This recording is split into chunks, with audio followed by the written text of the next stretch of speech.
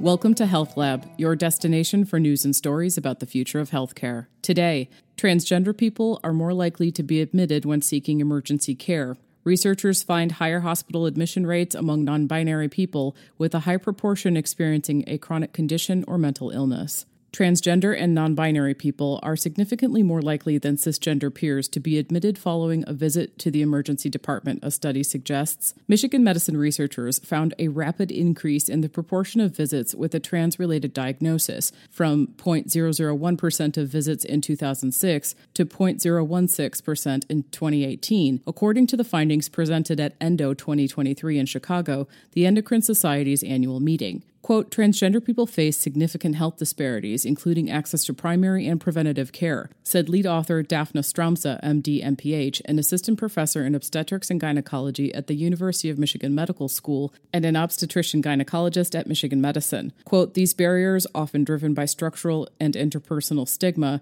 block trans people from accessing primary care and could lead to heavier reliance on emergency care, end quote. A large proportion of emergency care visits by trans individuals was associated with a chronic condition, 58% compared to 19%, or a mental health diagnosis, 29% compared with 4% for cisgender patients. Similarly, hospital admission among trans people was much more likely to be linked to a mental health condition, 37% versus 5%. Quote, the high admission rates and high proportion of trans people with a chronic condition or with a mental health condition may represent worse overall health due to lack of primary care or a delay in seeking emergency care, Stromsa said. Quote, there is a need for increasing access to affirming primary and mental health care for transgender people, end quote. Stromsa notes that findings may also reflect a higher likelihood of a trans-related diagnostic code being charted among trans people being admitted.